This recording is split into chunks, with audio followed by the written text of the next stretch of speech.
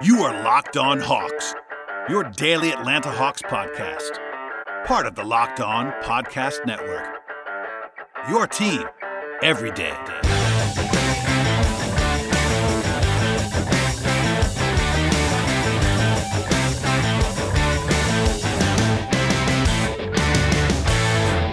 Hello, friends. Welcome to episode 1039 of the Locked On Hawks podcast. I am your host, Brad Rowland, coming to you on a Sunday evening into Monday, and thank you, as always, for joining us on the podcast. Today will be myself and Evan Zamir, who will be joining me momentarily to talk about the NBA draft and the Hawks and Kevin Huerter, one of his favorite players. That's all coming up in a second after a short intro here. And for the most part, not a ton of news, a couple things that we'll hit on later on in the week in terms of some nuts and bolts stuff to catch up on, but nothing breaking at this moment in time. There was one exception that was draft related over the weekend that I will start the podcast off with today, and that is that Jared Butler, one of the guys that I really enjoy in this class, a guard out of Baylor, national championship team, of course, with Baylor, and a guy who I think is definitely a first-round talent in this class. There had been some reporting dating back to the combine that he had been flagged by the NBA's fitness to play panel for a medical concern. That obviously brought some uncertainty about his status, and actually recorded this podcast with Evan and one more that you'll hear later on this week before this news came out. But it's all positive news because Jared Butler actually said, and also Shams Charania reported over the weekend, that he is now fully healthy and cleared to be able to play. And Butler said that he's grateful to the league for the health analysis that he got as a result of this. So just wanted to say that out loud. Butler does come up in this podcast briefly later on, and just know that we do not know the information that he is now cleared to play until after I recorded with Evan. But again, that's someone who I think, at least for me, should be on the radar at number 20 for the Hawks. I'm not saying that they have to take him at number 20 overall, but Butler is a guy that I think is definitely worthy of that investment, and also someone who I think fits very well with the Hawks. You should not be drafting for fit by any means, but I think he's worthy of the talent of a number 20 overall pick, and also is one of those guys who is the rare example of a player who could play behind Trae Young and also potentially play with him as sort of he's more of a role player to be sure, but backup point guard, combo guard, can play a little bit of the two, can shoot, can defend, etc. So we'll get back into him later on, but I want to say that at the top of the podcast, and very, very good news about an interesting prospect.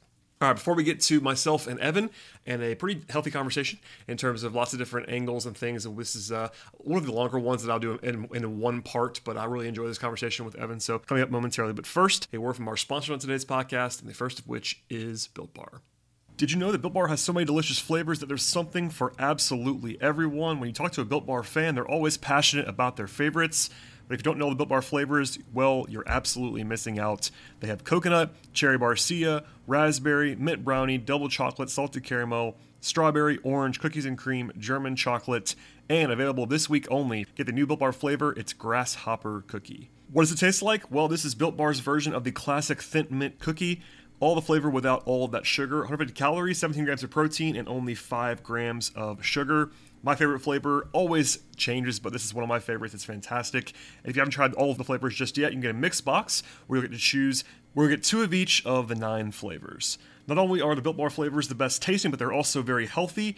17 to 18 grams of protein, calories ranging from 130 to 180, only 4 or 5 grams of sugar, and only 4 or 5 grams of net carbs. Amazing flavors, all tasty and all healthy. If you order today and get the grasshopper cookie or raspberry, whatever you like, Built Bar is the place to do that, and it's the official protein bar of the U.S. track and field team. If you go to BuiltBar.com right now, get 15% off on your next order with the promo code LOCKED15. That's 15% off your next order if you use the promo code LOCKED15.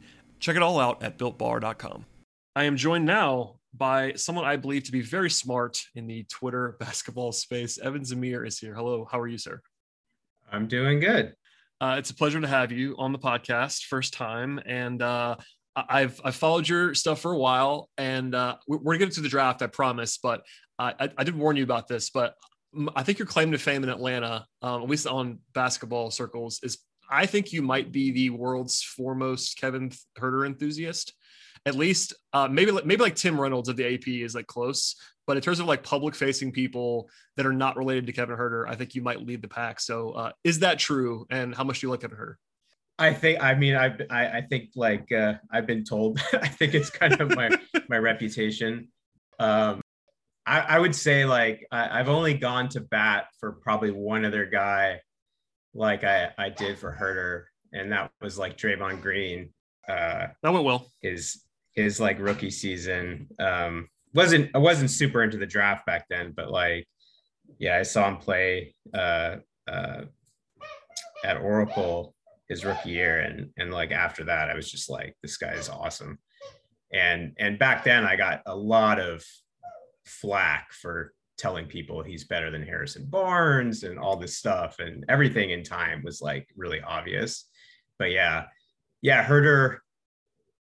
I think one of the reasons that I love Herder, it's sort of meta. It's that I think that was the first, I think around 2018 draft was really when I sort of went full draft Twitter and actually like figured out that I don't need like ESPN to tell me like what the order of the draft should be. Yes.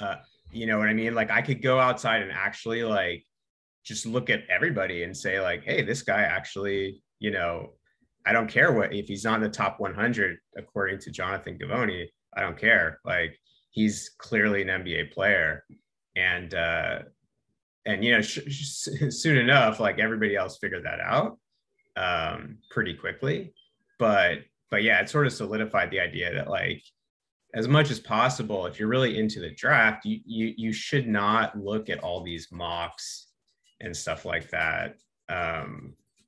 You know, it just biases you. So I look at them and, you know, it's fun, but I really do try to be as objective as possible and just say like, you know, where would I put this guy? Like, I don't care that everybody else says he's like top 10, you know, is that where I would put him? So, and Herder, it is also interesting because I could see that Travis Schlenk, who, you know, obviously was one of the guys who put together the Warriors after Steph, it was kind of clear that like, he's kind of trying to build something similar, you know, philosophically.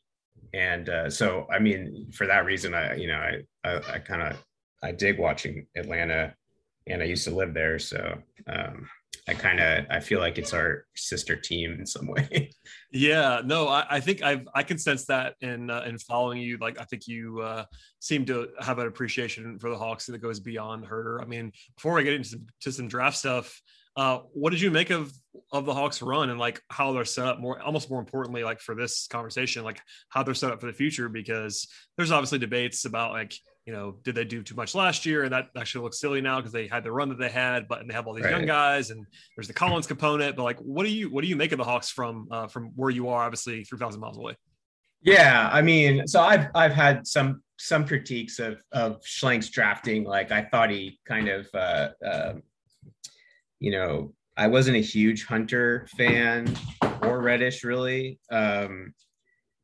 But he's, you know, I don't want to say proven me wrong, but like you at this point, you kind of have to trust his, most of his instincts, I think. And even all the free agents they added last year, it was kind of like, oh, what's he doing? You know, but like fast forward a year. And I mean, I feel like you're playing with house money at this point, right? Like you've got some super young guys. Like you're almost the problem of I don't know the right expression. It's like on the tip of my tongue, but it's like the cup runneth over with talent almost. Yep. You know, yeah, it's like you're.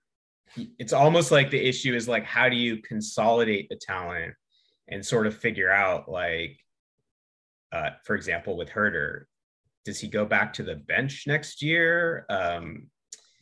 You know, does that make sense? Is Reddish there long term? Like it's a lot of guys to make that playoff run without Hunter and Reddish, basically. I mean, Reddish came back at the end a little bit. It's super impressive. You know, I think if you had told me that you have Trey, Herder, and Collins getting so many minutes in the playoffs and like they're not getting blown out, you know, like I just wouldn't have thought that like defensively that would work at all. And somehow they were able to make everything work, you know, at least up until a point. So I don't know. I'm super interested in what Atlanta fans think. Because there's so many ways to go, right? You could maybe package some guys and go for honestly like some of the same star or you know, fringe stars that the Warriors are maybe trying to go after to sort of get to that next level. Or you can say, hey, let's just like ride this for a year, see what we really need, you know, get everybody healthy. This is like one time where that the old player development thing or internal development, maybe that's all you need to do, is kind of like, let's get Hunter back, let's get Reddish back for the full season and just see where this thing goes. You know, the tricky questions, I guess, I don't know what you think about. A year ago, I would have said Collins, you know, I don't know if they're going to re-sign him. Now it seems like they kind of have to re-sign him and give him a big contract. Yeah, and that's the biggest, obviously, you know, that's their one giant decision this offseason, like that they have to make, is what to do with Collins. So everyone has an opinion. I found this interesting. I in my mind, at least in who I've talked to, people around the league seem to be higher on Collins now than they were before the playoffs. I think a lot of that has to do with people around the league not really watching the Hawks a ton this year, and like not knowing that Collins is a better defender now, for instance, and that like he does supporting things much better than he was supposed to do coming into the league and all that stuff. But his numbers went down. So Hawks fans, not all, but some Hawks fans are like, wait, the guy averaged 14 points a game in the playoffs. Why is he going to be a max now? So there's this like interesting dichotomy. Like the whole time Hawks fans were like all in on Collins, and now they're almost lower than the consensus. I don't know. It's just very interesting to me. But yeah, I tend to agree. Like, I won't go as far as say that they have to bring him back, but my on record is I think it makes sense to do it, even if they're not 100% in love with him, because I think any deal with him is going to be movable, and there's opportunity costs. You know, just practically, you can say this isn't the greatest thinking, but they do, I'm sure, not want to take a step back. I'm sure ownership does not want to just lose John Collins when they really can't replace him, at least not easily. So I don't know. It's a layered conversation, and certainly you could argue that he may not be worth a full max. If he gets an offer sheet from somebody, you have to at least think about it. But for me, I don't know. I probably still match it. It's just one of those fork of the road moments, because they do have a lot of talent, as you said. But there's still some uncertainty. Like Cam Reddish is obviously pretty uncertain. Hunter's knee, like Hunter had this massive breakout early in the season where he was looking awesome, and they think that's real. I mean, they've always loved Hunter, obviously dating back to the draft when they kind of traded everything for him. But then they kind of saw some of that. And then to answer your question about Huerter going to the bench, like I think he almost has to if Hunter is healthy, because they're going to start Hunter if Hunter is there. And Bogdanovich, I think, is like, at least in their pecking order under McMillan, was kind of like a half step above Huerter. So if I had to guess right now, my apologies to you, Evan, but I think Huerter will come off the bench on opening night unless something weird happens. I think it's assuming he's okay with it. You know, in some ways you're getting, I just think it could be like the biggest steal. Like he's going to get probably a reasonable contract extension, or not extension, but you know, his next contract if he's coming off the bench at the time that Bogdan is probably, you know, going somewhere else. Or I mean, what is Bogdan's like 30 by now or something like that? He'll be going in, as he hits the market. Bogdanovich will be, I believe, going into his third season of a 4-year deal with a player option, and he'll be almost 30. He's about to be 29. I think what people really still don't appreciate about Huerter is how young he is. I mean, he's a month older than Trey. Yep. So it's like, despite whatever being a year ahead of him. Exactly. Yeah. So and that's one of the reasons I really like him. Like, I'm like, he has all this and he's like super young. He can go 4 years on a pretty reasonable contract and still be 26, 27. Like, so you have like this huge window with these guys. It's great. Yeah, it should be very, very interesting. Obviously, you know, the Collins decision looms over everything this entire offseason. I think that's fairly obvious. But I do want to get into the draft stuff while I have you, because I know I was checking out your public facing board that you posted, I guess a few days ago now, that is kind of your most recent. I'm sure maybe there's been changes since then, but without spoiling all of that, I do want to ask you, this is even go outside the Hawks if you'd like to, but do you have a guy or two, like who's this year's Kevin Huerter for you that you're like, you find yourself being like, is like your guy in this class? Do you have a guy or two like that in this group that you're just way high on? Yeah, being honest, I would say no. And I think that's actually like a good thing. Like that just tells you how much I liked Huerter. I don't always have a guy like that. I think in 2019, I would have said that guy was like Claxton. I really like Claxton. So, usually I like someone a lot more than others. I think this year I actually really like Julian Champagny, and he pulled out. So. Yeah, I was gonna say he actually I like him too. I'm not sure if probably not as much as you did because you mentioned him, but he was a guy that I had on my radar too. I like him. Because the Warriors have such high picks, I've been pretty vocal about the Warriors and focusing on that. I'd say like relative to those guys, towards the top of the draft. I mean, you probably heard him, a lot of my tweets about Moses Moody. I think that's probably the guy I'm, if I had to say like, this is my guy. I like Franz.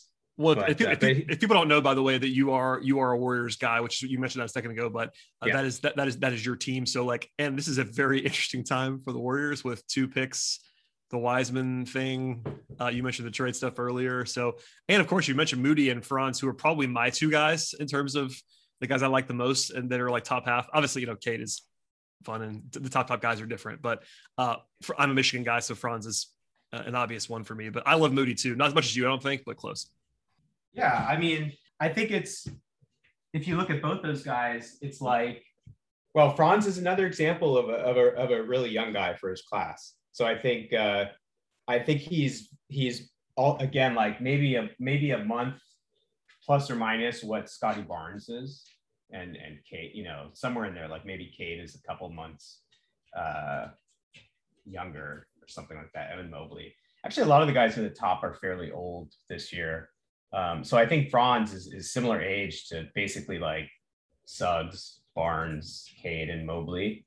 And whenever a guy is like super young, I mean, I just basically, I did this with Huerter. It's like, I'm just going to treat him as a freshman.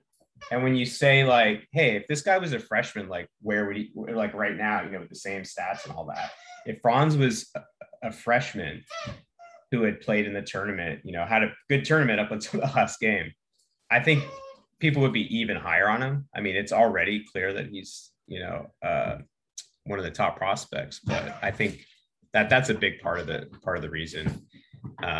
And if you look at Moody and Franz, like they just check so many boxes, right? Like size, shooting. I think Franz, like, is at least a good free throw shooter, shown some 3-point shooting. It's easy enough to project that he's going to be a good shooter. And I mean, I think both of them can defend, obviously. So yeah, it's like, what's there not to like? If they're kind of safe with higher ceilings, that's always a good thing.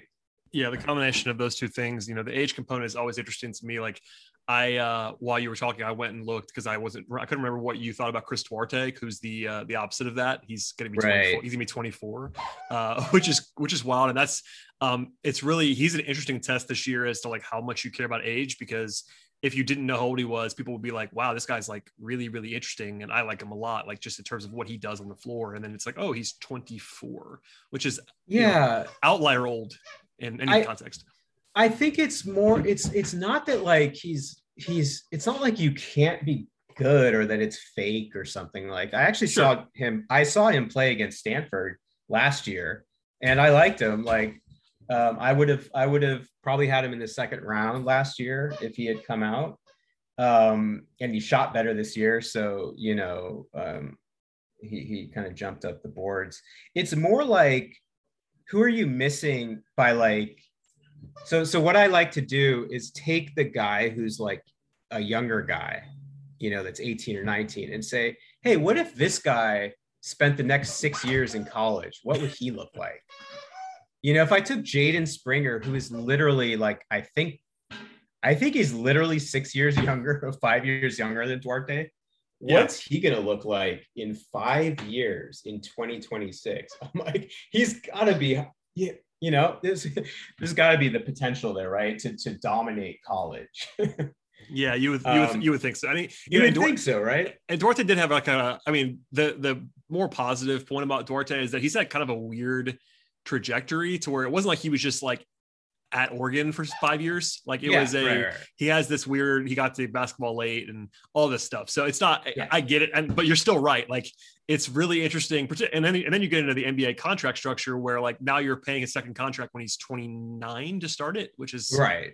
Crazy. That's well, we often though you hear with the older players like why, and sometimes it makes sense. I think with the guys where it's like, so there's a couple of things. A lot of times it's like a late growth spurt, where guys kind of were under recruited and then they grew, and that so you kind of like say, well, maybe people just missed on them. I think Obi Toppin might have been a guy like that. He was a guard until pretty late, and so sometimes that happens, and then people they want to rationalize like this narrative of what happened to them. I think we've seen it with a lot of guards where they're older, and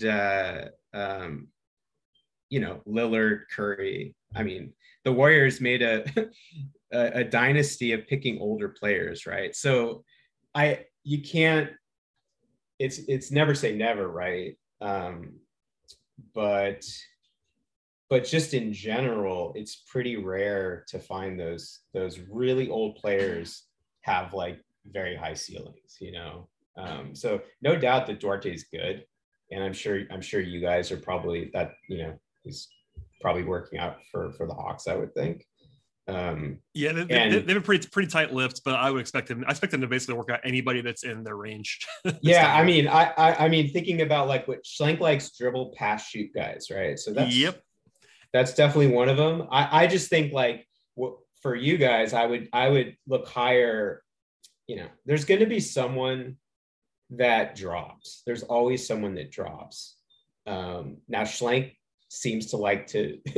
He wants to go up and get his guy, but he does. But the one exception to that is something I brought up before. But like with Collins, they didn't move up, and I mean he said this Herder too, and on the record and off the record, the Collins thing, like they thought he was going to be long gone. Like they had him a lot higher than that, and they just like were going to sit there, and if he fell to them, they were going to take him, and even though they loved him, so. I think Travis is certainly not shy about getting his guy, and they could go up for somebody too, but maybe he just thinks it's the value and he'll sit there. I honestly don't know. It's really fascinating to me. Like I know what kind of players he likes, and Duarte would fit that archetype. By the way, so does Moses Moody. Not that they can get that guy, but like the guys that you mentioned before are very schlenky that you like. But I think there's at least 4 or 5 guys that I feel like Jaden Springer's another one. I'm sitting here looking at my list. I think you could, I like Josh Christopher. I think actually you could make a case for him. Even, can he shoot? Like Josh Christopher? He shot well from the free throw line. So I always kind of give the benefit of the doubt. Like, I think there's a good chance he'll be okay. And then that's a bet I'd be willing to make at a certain point. Like I have him 14 right now, just because he's young, and like if you look at his body, good ball handler, athletic. Like I like him more than Bouknight, to be honest. But you guys are, like I said, playing with house money. So like I don't know. You could. I mean, I'm not that Schlenk would do this, and he's not a shoot guy, but Sharife Cooper, right? Like yeah. It's maybe a little bit wild because you have Trey, but in some sense, like having that kind of passer, playmaker, penetration guy, he reminds me of like a little bit of Tim Hardaway and some like the old, not Tim Hardaway Jr., the senior, the dad that I grew up always pretending to be, when I played pickup. Hardaway was a pretty good shooter actually, but you could almost see that, like you have so many shooters there you surround Coop Sharif with those shooters. Not that it's I'm not even advocating that. I'm just saying, like, you could kind of imagine something wild like that, right? Like, I think that he's a guy who, if he falls there, it's a risk, but like the reward, if he ever does shoot, is super high. And you don't need this pick to hit. It's like the Warriors need their picks to hit, right? To some extent, you guys don't need at this point. I feel like you can have a flyer even in the first round. Yeah, they have some freedom here. On one hand, it would be good to sort of refill the coffers and have a cheap guy for a few years that can play. And on the other hand, they can afford to take a swing. Like, for instance, like Zaire Williams is a name that I've brought up, and he will not help them next year, almost certainly. He's not close, but Zaire Williams has like real upside. He's a 6'9" guy who can shoot and has some skills, and like he's far away, but that's the kind of swing you can maybe more easily take now than they could have before. And I think that's probably the guy that I would circle, like, in terms of just the gap between what he could be and what he could not be. Like, if it goes bad, he'll be out of the league in pretty short order, I think. Right. But I think it's interesting to think about, like, what if there's anything that you would want to add in terms of skill set. I think in the playoffs, you were relying a lot on Herter, like way more than people expected, right? For like a creator, like a secondary ball handler, and Bogdan, was hurt some of the time. If you could add that through the draft, and get that second creator guy from the bench, I mean, that would be, that would be big, I guess. All right, before I get to more with myself and Evan Zamir, a word from our sponsors on today's podcast, and the first of which is betonline.ag. Even with the season over now for the Atlanta Hawks, BetOnline is still your home for the fastest and easiest way to bet on all of your sports action. Baseball season, for example, is still in full swing. You can track all the action at BetOnline, get all the latest news, odds, and information for all of your sporting needs, including baseball, basketball, hockey, UFC, MMA, golf, tennis, auto racing, entertainment bets, and much, much more. Before the next pitch or dribble, head over to BetOnline on your laptop or mobile device and check out all the latest great sporting news, sign-up bonuses, and contest information. Don't sit on the sidelines anymore, as this is your chance to get into the game as teams prepare for the run to the playoffs. And even when they're in the playoffs, head to the website right now at betonline.ag or use your mobile device to sign up today and receive a 50% welcome bonus on your first deposit. Yes, that's checking out betonline.ag for 50% and extra cash and a welcome bonus on your first deposit if you use the promo code LOCKEDON. The promo code is LOCKEDON for 50% welcome bonus. BetOnline, your online sportsbook experts. There's so many things they can do here. I've been asking this to everybody that I talk to. Do you have, I mean, I know you're not like down on the Hawks every day, but do you have a guy that is like realistic that you think would be their best case scenario at 20 if they don't move up, or maybe if they move up a couple spots, something like that? Is there a particular fit that you just really like for them on yeah, list? I mean, I would say, I guess going by, so I've heard that this player's moving up, like Sam Vecini apparently talked about it. I just heard this on Twitter, was talking about Jaden Springer, who currently was 27th on ESPN's best available. His rising now. Yeah. Now he's rising. So like, but on my board, I currently have him at 8. So to me, he's a guy who would, if I was at 20, you're at 20, right? Yeah, 20. So if I'm at 20 and he falls relative to my board, that would be the guy. I think he's the only one. Barnes is not going to fall. Franz and Moody aren't going to fall that far. After that, I don't think Keon Johnson will fall that far, so I'd probably scratch him off. Şengün, from Turkey, like now. What do you make of him in Atlanta? It's a weird fit. Yeah. Kind of. So I think that's another one where, like, I don't think he gets to 20, but I have him at 10. I mean, you can argue plus or minus, I don't know, whatever. He has a pretty wide range from what I've seen on boards. Some people have him like top 5 and some people have him second round, right? So you could project him as a dribble pass shoot guy. Definitely can dribble and pass, and he's a good free throw shooter. And I could pretty easily see him shooting, so I buy that. Now you have Capella Okongwu, right? Yeah, so you don't need him, but like, what if he is like a Kevin Love, who kind of a 18-year-old Kevin Love, right? Like and you could take a swing, like, yeah, you don't need him, but man, it's a guy who could come off the bench and maybe help, scoring. And I don't know. I don't think they do it, but it's like, I would look at him. Oh yeah. I mean, I have him higher on my board than 20, which means in theory, you should look at that guy. The fit is a challenge, I think, for sure. But, and that's the other thing. I'm like, what I've kind of said about fit stuff is like best player available with the potential exception of a pure center or maybe a small point guard that can't play with Trey. And even then, like, I think Sharif is good enough where you have to think about it. And I think Sengun is like maybe good enough, or maybe I think from what I remember, you're a little bit lower on Kai Jones, but like if you were in love with Kai Jones, maybe that was another one that was like, yeah, he doesn't really fit, but if you love the upside, maybe. I'm not a Kai Jones guy. So, I thought I knew that about you, but I wasn't 100% sure. I'm definitely not a Kai Jones guy. I love Okongwu, right? So I think Kai Jones is a center. Like I just don't see. I tend to agree with you. Like I think there are at least some like weird flashes.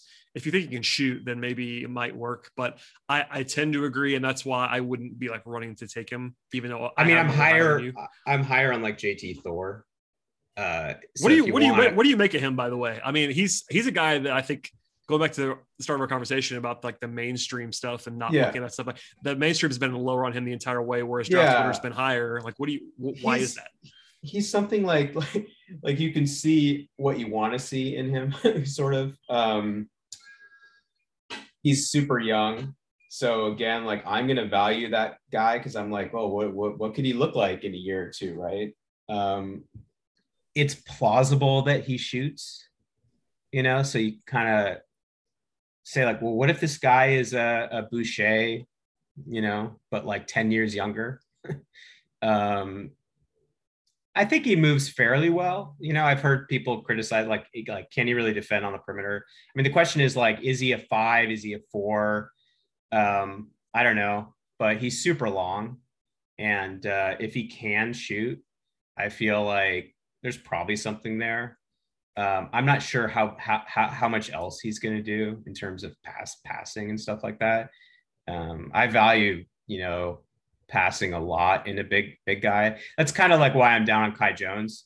I don't like all those Texas guys. I don't know if it was a system or what, but it's just, I guess that's like Shaka Smart, goes after those athletic guys. It's just not for me. Like that's why I love Mobley.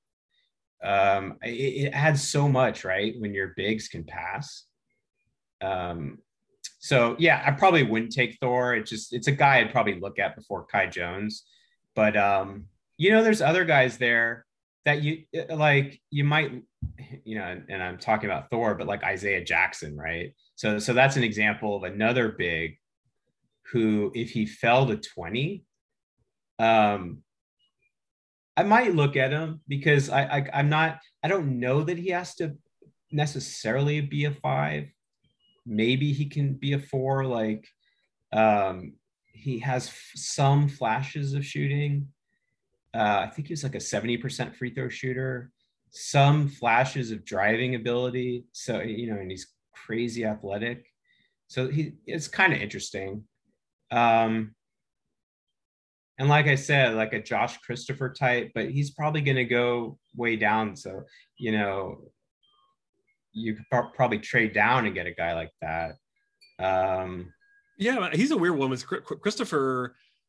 I'm not sure what to make of his stock because like he's the kind of guy that I always think might go higher than he seems to be projected on the mainstream stuff. Like I've always been kind of surprised that he hasn't risen. Like he's not really my favorite kind of archetype generally.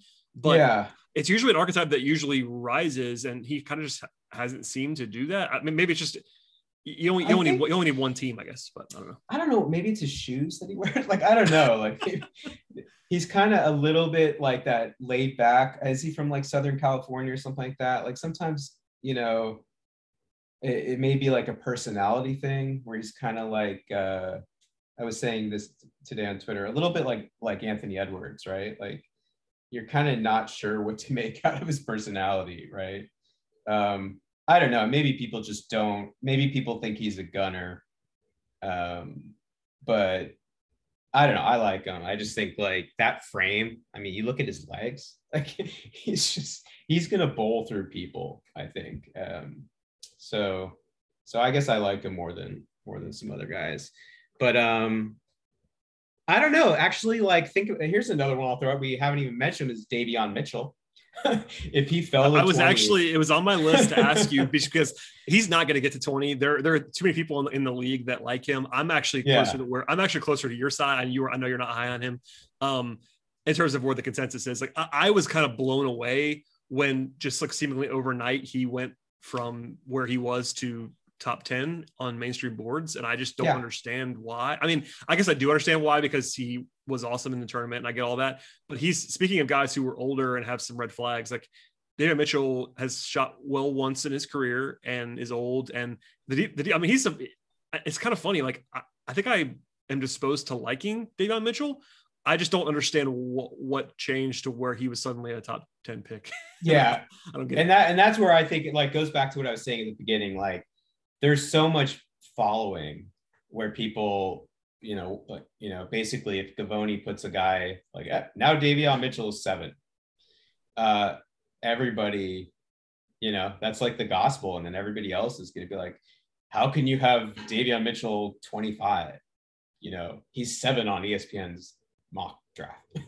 So people have to think for themselves, and there's reason to like Davion Mitchell. I just think like, if you didn't love him like the 3 previous years that he played, and you didn't have him in your top, I don't know, 60 in any of those years, and now you have him 7, I think that's wild. Yeah, no, I was prepared for a world like maybe, I don't know, 5 months ago where I was like high on Davion Mitchell compared to the consensus, and that world did not materialize. We're now in a world where I'm lower, and I feel bad because I don't think my opinion of him actually changed much at all. Right. Just that, you're doing it right. I think that's a sign you're doing it right. Like I would say like that guy for me this year, I've had guys like that in the past, actually, like Cabangeli.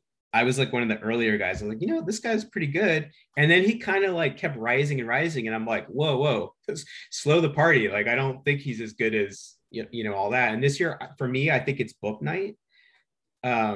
I liked him as a freshman. I actually had some tweets where I was saying like, he's one of the guys who I feel like should come out. Like he should test the waters.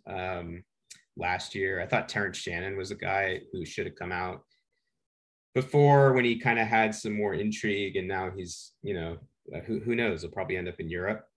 But yeah, the hype on Bouknight got surpassed what I thought it should be. I thought last year maybe he's like a late first round pick, and now, I mean, he's also one of the guys that's, for the Warriors, they keep mocking him to us at 7, and I just think that's too high. I actually, not to wish ill on you, I look forward to your reaction if they do what you do not want them to do in the draft. Yeah, it'll be Davion Mitchell and Corey Kispert, basically, is my worst case scenario. Listen, if Kispert gets to 20, I would not be upset if the Hawks took him at 20. Yeah, I mean, I get it. Like it's 14. It's another role player, shooter, whatever.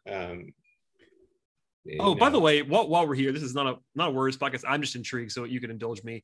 Are you on team pick guys, or do you want to package and try to make the big trade, or sort of something in the middle?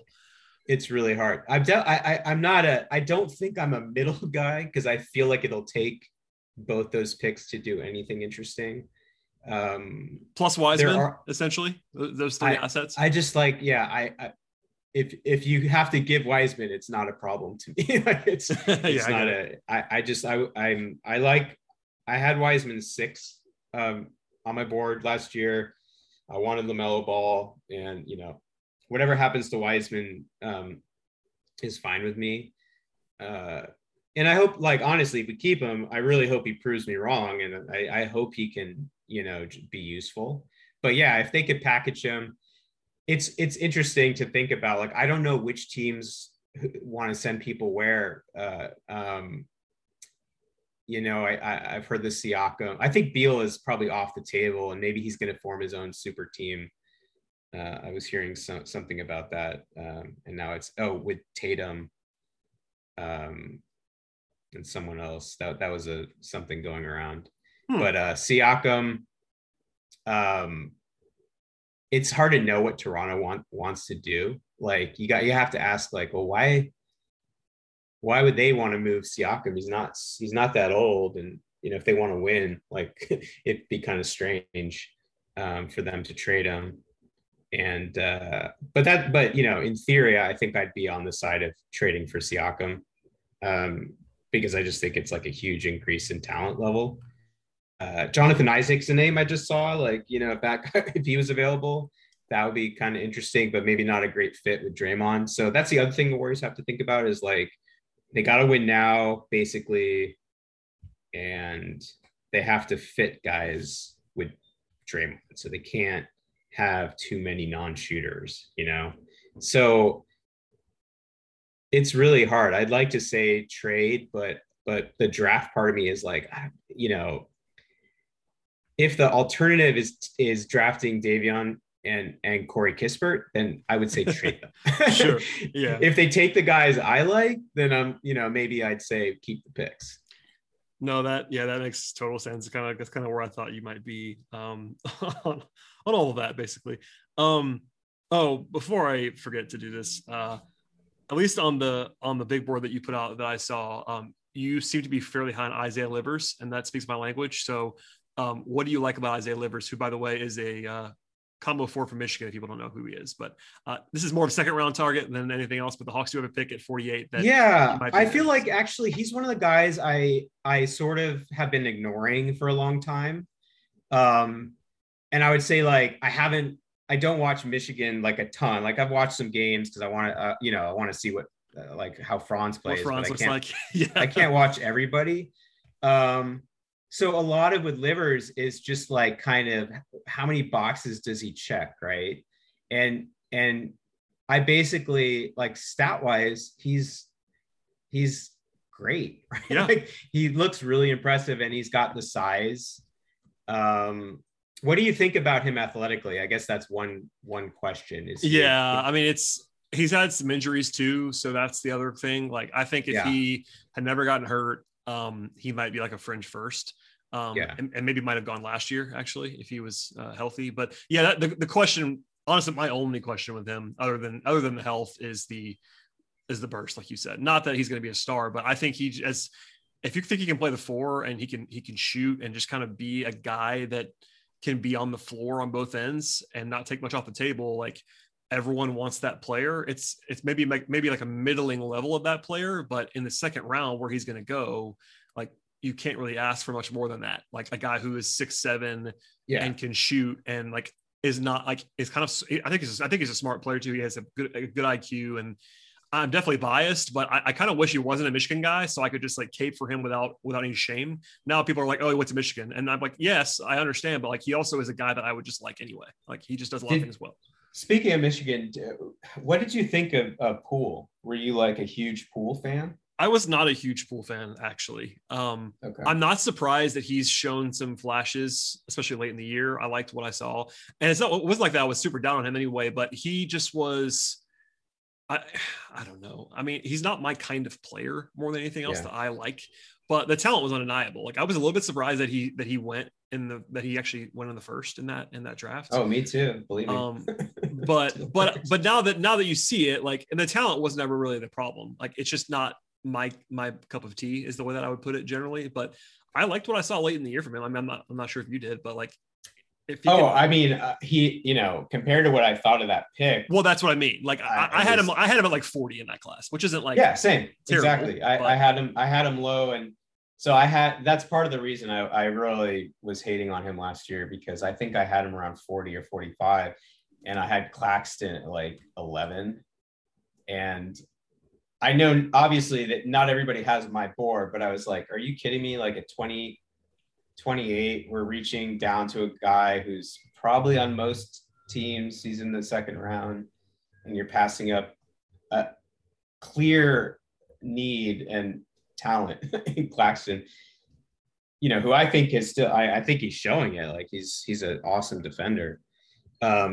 But having said that, like Poole definitely came around. I mean, it's funny because at the beginning of the year, Steve Kerr was like, I think he was asked about Poole and it sounded like he was just an afterthought. Like he probably won't make the rotation. He's going to be in the G League or whatever.